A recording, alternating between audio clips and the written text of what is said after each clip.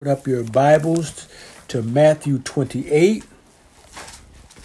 We will begin there and just see what the Lord has to say in this chapter.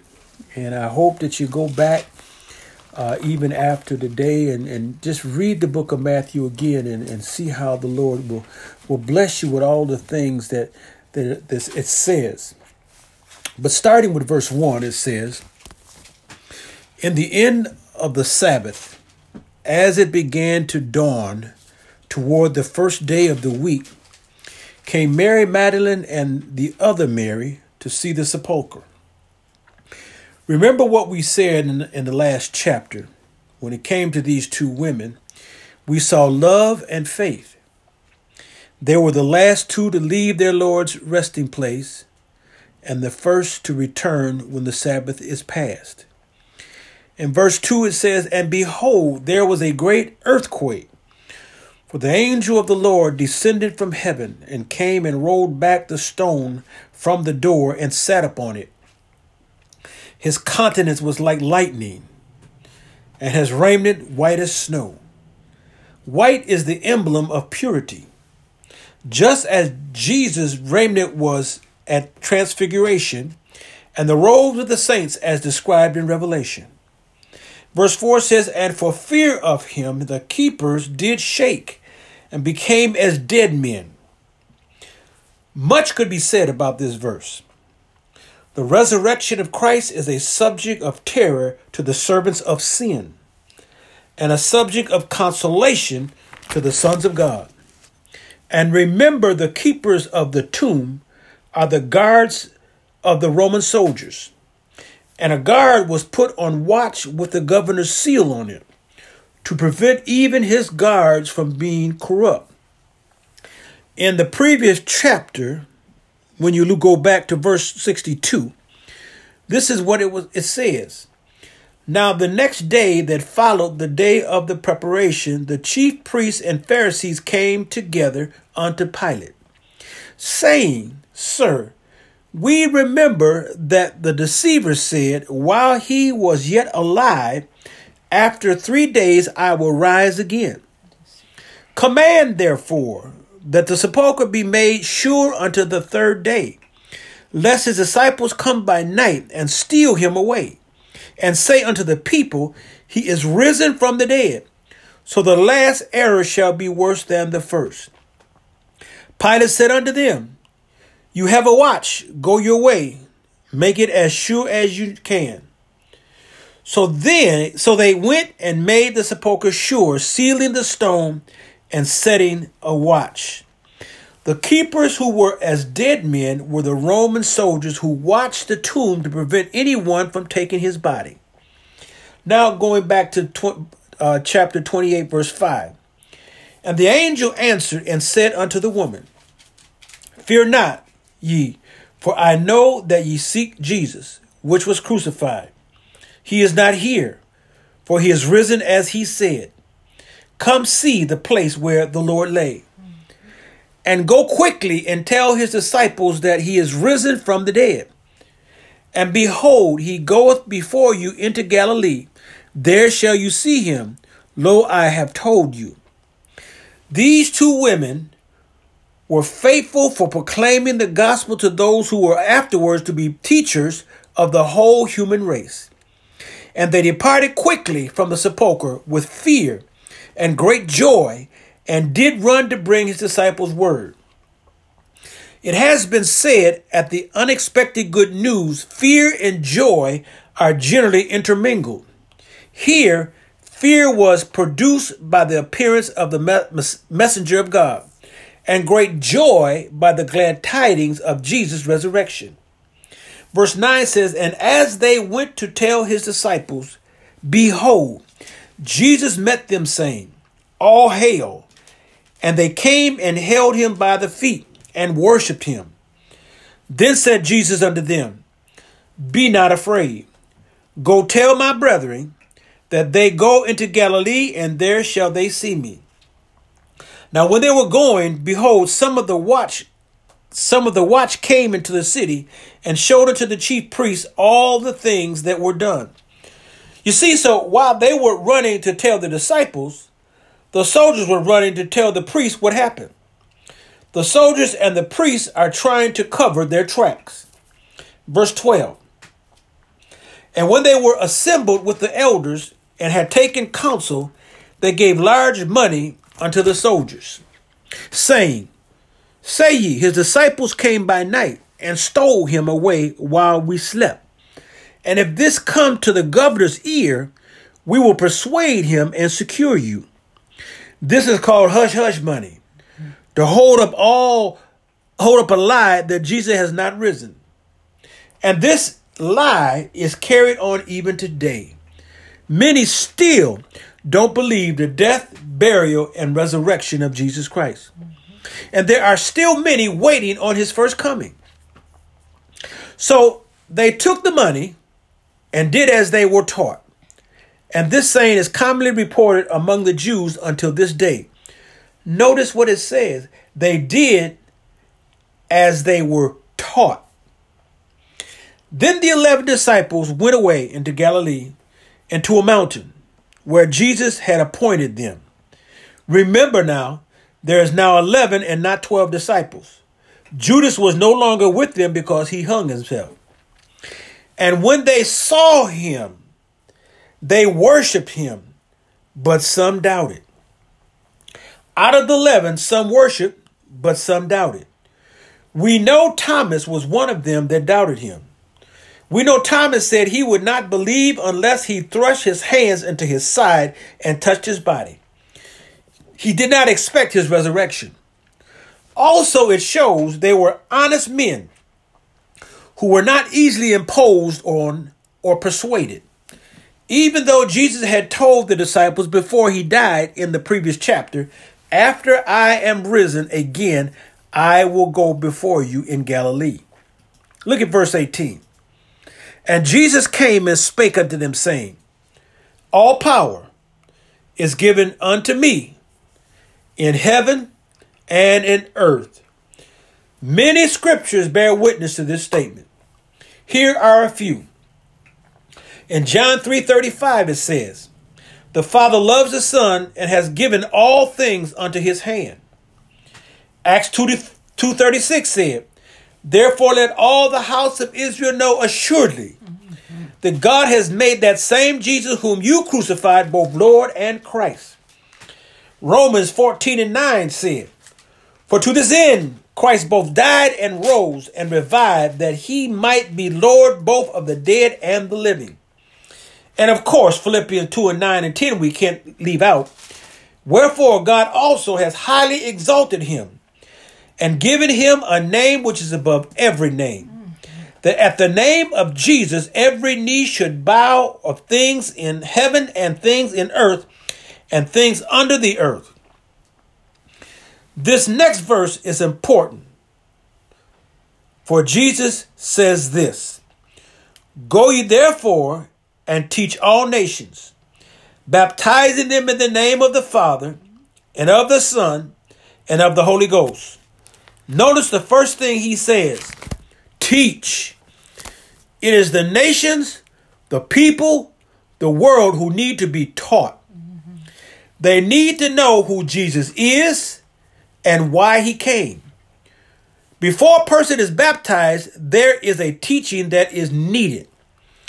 They should be taught and know that Jesus is the Christ, the Son of God. Remember in Acts where the eunuch was reading about Isaiah, the prophet, and Philip came up on him? The eunuch did not understand what he was reading. So Philip opened his mouth and began at the same scripture and preached unto him Jesus. As they went on their way, the eunuch said, Here is water. What is preventing me from being baptized? Philip asked, Do you believe with all thine heart? He answered, I believe that Jesus Christ is the Son of God. You will find this in Acts 8:28-37 that you can read at your own leisure. Many do not agree on how you should be baptized. All churches have their own way and formula of doing so. What is important is you are baptized. When John told Jesus, I am not worthy to be baptize you, Jesus said, suffer it to be, to fulfill all righteousness. Some will baptize in the name of the Father and of the Son and of the Holy Ghost. There are those that baptize in the name of Jesus, which I believe, and we will go deeper into that in a moment. And then there are those that say, in the name of Jesus, I baptize you in the name of the Father and of the Son and the Holy Ghost. And last, there are those who baptize you without a name. Everyone has their own reason and convictions of why and how they believe one should be baptized. But what I believe is most important is you get baptized. Now let's look at why we baptize the way we do. In verse 19, it says, teach first, then baptize. What we teach and share is this. When we look at the name of the Father and of the Son and of the Holy Ghost, these are titles. So if I was to use these names, it would be in the name of Jehovah, which is the Father's name, in the name of Jesus, which is the Son's name, in the name of the Comforter of Spirit of Truth, which is the Holy Ghost. So what is the Father's name here? Let's look at John 5:43.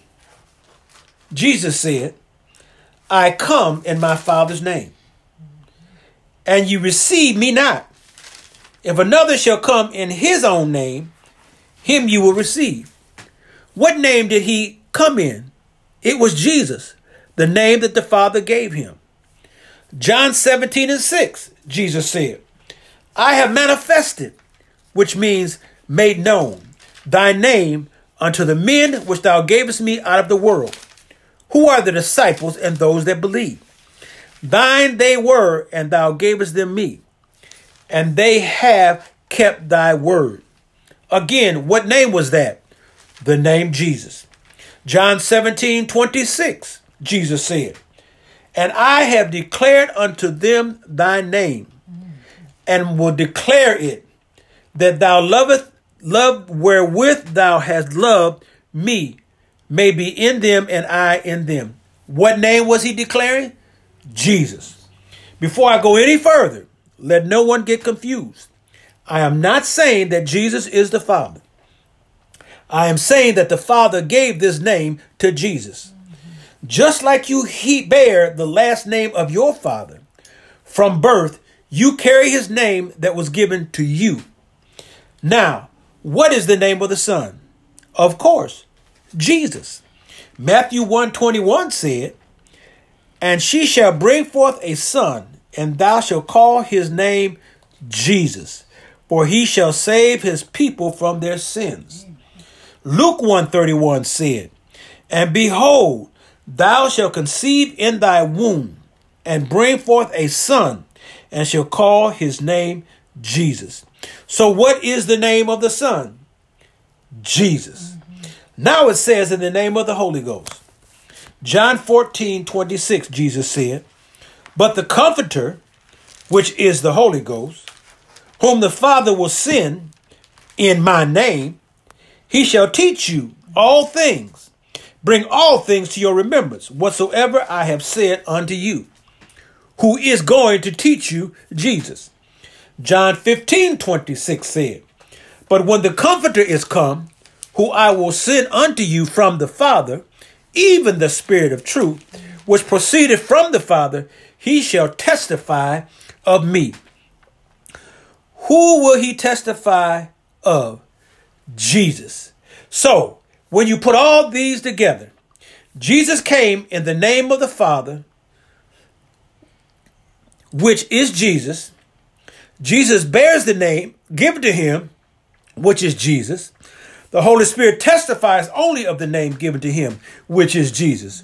For there is no other name whereby a man can be saved, but by the name of Jesus.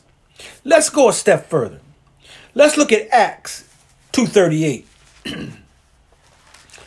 When Peter preached on the day of Pentecost to those who had crucified Christ, he told them, that same Jesus whom you have crucified has been made both Lord and Christ. When he preached this, all of the disciples were there. When they were pricked in their heart, Peter preached and said in verse 38, repent and be baptized every one of you in the name of Jesus for the remission of sins, and you shall receive the gift of the Holy Ghost. Point one is this. If Jesus told the disciples to go baptize in the name of the Father and of the Son and of the Holy Ghost after he left, why did Peter do it just the way he said? If Peter was wrong, why did the others correct him since they were there with him? Or could it be Peter understood what Christ meant? Point two, looking at verse 40 and 41. And with many other words did he testify and exhort, saying, save yourselves from this untoward generation. Then they that gladly received his word were baptized, and the same day there were added unto them about 3,000 souls. If Peter was in error in how he baptized, why would God add 3,000 souls by what he did? What I believe it is because Peter understood the revelation that was taught by Jesus in Matthew 28. One more revelation knowledge. Colossians 3:17 says, and whatsoever you do in word or deed, word being what you say, deed being what you do all in the name of the Lord Jesus, giving thanks to God and the Father by him. Meaning whatever you say or whatever you do, it should be in the name of Jesus. If we end our prayer in Jesus' name, if we bless our food in Jesus' name, if we cast out devils in Jesus' name, why can't we baptize in Jesus' name? Doing so does not take anything away from the Father, but it gives him the respect and the honor he deserves. And you honor both the Father and the Son. Now, after this verse, Matthew 28:20 says, teach them to observe all things whatsoever I have commanded you, and lo, I am with you always, even unto the end of the world. Amen. So what has been taught must continue to be taught and observed. I will be with you always forever means the presence of his Spirit will be with us and in us, which will make us partakers of his benefits, even though he is absent from us in his body. People who are entrusted with the teachings of the gospel should be careful that they do not teach human creeds and confessions of faith. They should make sure it is the doctrine of Christ and not the teachings of man. Teaching them is so they can become disciples by faith, repentance, and baptism. To observe, to keep, obey, and take heed. All things whatsoever I have commanded you includes every particular particle of Christ's teaching to be believed and obeyed according to the conditions of each part. This concludes the Gospel of Matthew. And with that, my time is up, and I thank you for yours.